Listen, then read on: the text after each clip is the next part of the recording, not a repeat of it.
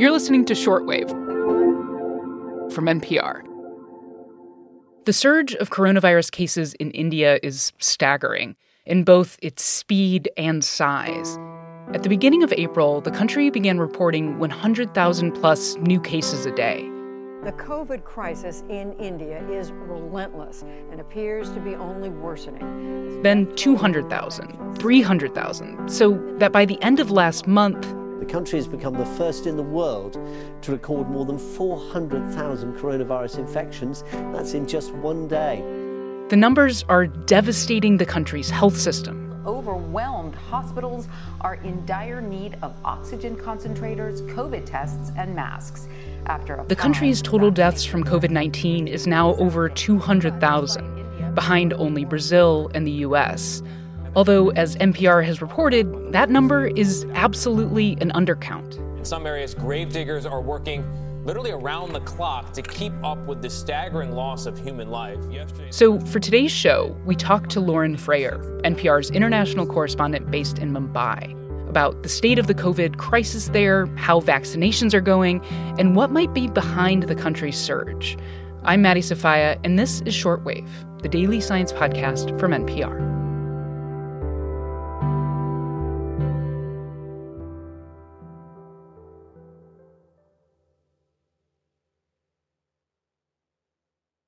I've got Lauren Frayer, international correspondent based in Mumbai, India, with me. Hey, Lauren. Hey, Maddie. So weeks into this massive surge of new cases, how would you describe the situation there? I would describe it as a 5-alarm health emergency, and the alarm just keeps on going. Like, it's been weeks of this. Hospitals are overwhelmed. People are dying in parking lots of hospitals waiting to get in. People are dying at home, unable to get an ambulance. Imagine calling 911 and no one ever answers for weeks. India is seeing shortages of pretty much every tool a country needs to fight a pandemic. So hospital beds, hospital workers, because, in some cases half of them are sick too. Medical oxygen, antiviral drugs, shortages of test kits. So, 400,000 cases a day sounds like a staggering number. Scientists modeling this say it might actually be more like 5 million cases a day here. Wow. Crematoriums are working nonstop. Like, a public park in Delhi was turned into a mass cremation ground. And I spoke to a public health official recently who's, supposed to be working on malaria prevention. His job now is to count bodies all day long. And his biggest concern is finding enough firewood for all of these funeral pyres. Wow, Lauren. Okay, all right. So let's actually focus in on that oxygen shortage. It's a crucial treatment in a respiratory pandemic, and I know the shortage has been a huge deal. Tell me more about that. Yeah, so demand for medical oxygen is up 700%, maybe more in some areas. India's oxygen-generating plants are mostly in the south and east of the country, and demand right now has been in the north. Mm-hmm. And by the way, you can't fly medical oxygen. It's too flammable. Right. So it's got to go by road, rail, sea, freight. So we're talking 18-hour truck journeys, and sometimes half of the truck drivers are sick. The Indian Air Force has been airlifting empty tanker trucks back to the plants to cut the travel time in half. But you've got people dying, possibly preventable deaths, even at the best-equipped urban hospitals because medical oxygen is running out. And on local media, you're hearing stories like that of Sanchi Gupta. Her mother is on a ventilator in a New Delhi hospital where the oxygen supply is running low. My mother is very critical in the ICU. But what is happening with the government? Why don't we have oxygen? Why is this happening at such a short And she was searching for an oxygen cylinder, to haul into the hospital to try to save her mom. We're trying to find empty cylinders because we can still get those filled. We are in contact with NGOs, with everybody. We're using every kind of pressure, every kind of contact. We are desperate. Wow, Lauren. That is she sounds extremely desperate. That is heartbreaking to listen to. Yeah, and it's even more heartbreaking because the world is sending India oxygen support right now. Oxygen concentrators for days piled up at Delhi's airport, mired in customs queues. The aid is now being dispatched out to some states, but, in some cases it sat there for 10 days while people died like literally a mile from where it was piling up. I spoke also with Dr. Sumit Ray. He is a critical care doctor in Delhi, and his hospital came within 30 minutes of running out of oxygen late last month. And he told me about this mad scramble to try to hook up patients to a cylinder, triage who could possibly be saved, and he put in all these frantic calls to government officials. It's not that they were not trying to help, but they themselves didn't know how to go about it. The logistics of large enough tankers moving fast enough, and also coordinating, because the demand has gone up. So you have to coordinate much more about who gets how much. And that coordination just is not going very quickly. Hospitals used to be able to procure oxygen on their own. Now, since the pandemic, the government is overseeing it, and Dr. Ray needs to send his requests through the government for refills. And he's needing those refills every single day. And so the requests pile up. It's just a lot of bureaucracy. Yeah, wow, what a logistical nightmare. Okay, Lauren, let me ask you about something else because, we talk on the pod pretty regularly that vaccination is a big key to getting the pandemic under control. I mean, tell me about India's vaccination progress. I know the country recently expanded vaccine eligibility, so everybody over 18 is eligible, right? Eligible in theory, yes. That happened last Saturday, May 1st. But it felt like a PR stunt because the government didn't have the stocks to do it. So people have appointments. They go to a clinic to get their vaccine and they find a sign on the door that says, sorry, no more vaccines here.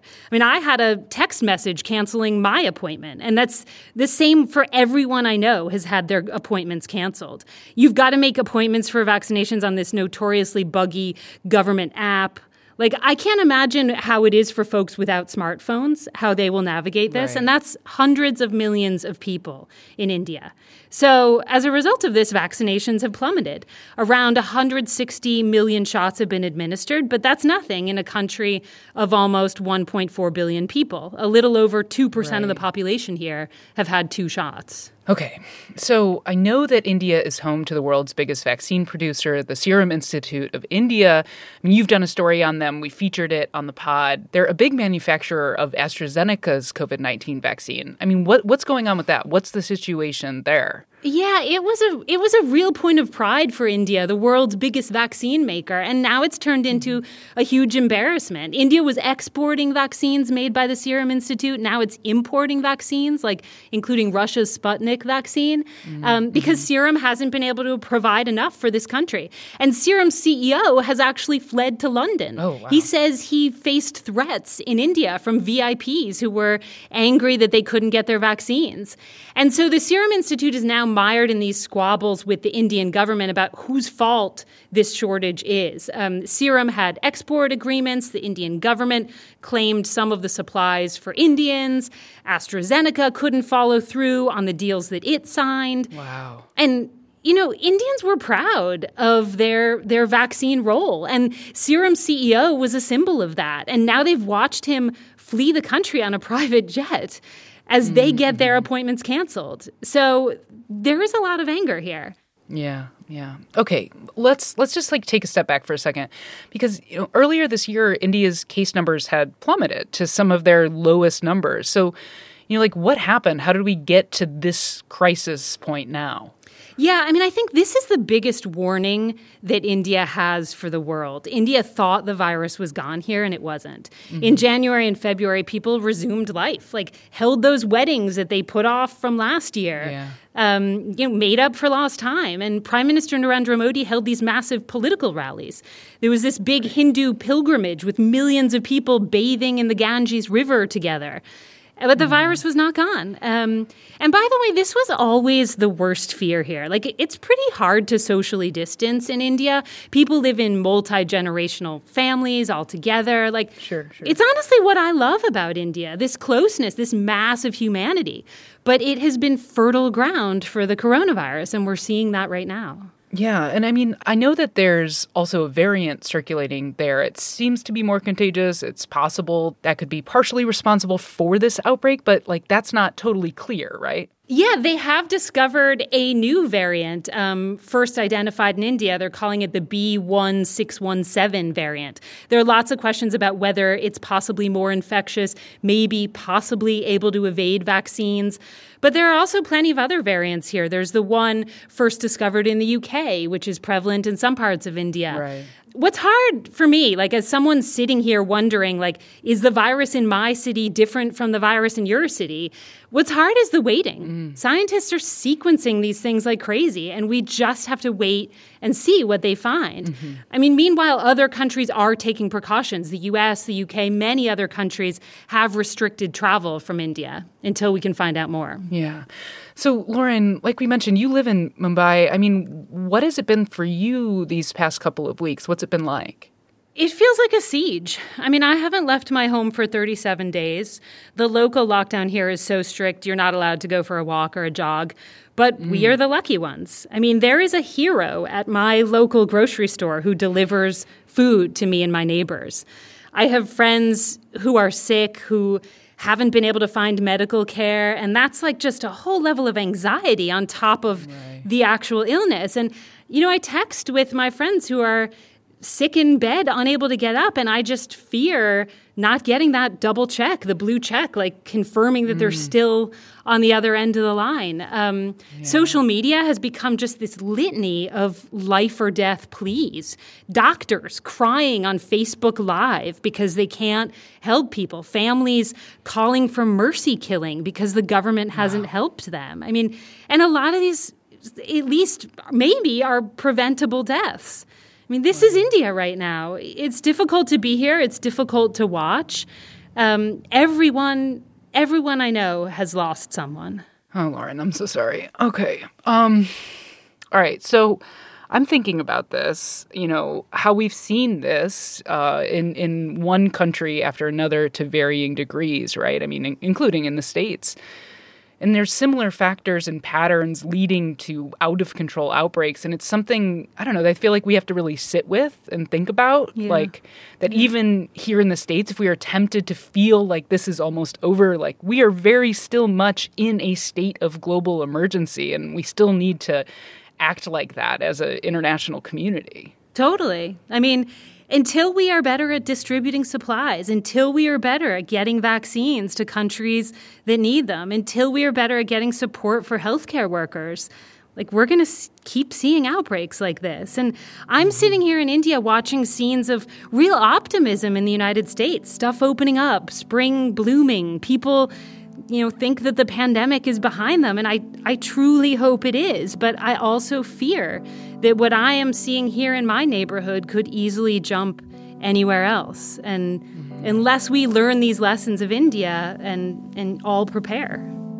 All right, Lauren Frayer, I really appreciate you taking the time to come on the show and your reporting on this. Thank you so much for having me. Today's episode was produced by Britt Hansen, edited by Viet Le, and fact-checked by Rasha Reedy. I'm Maddie Sofia. Thanks for listening to Shortwave, the daily science podcast from NPR.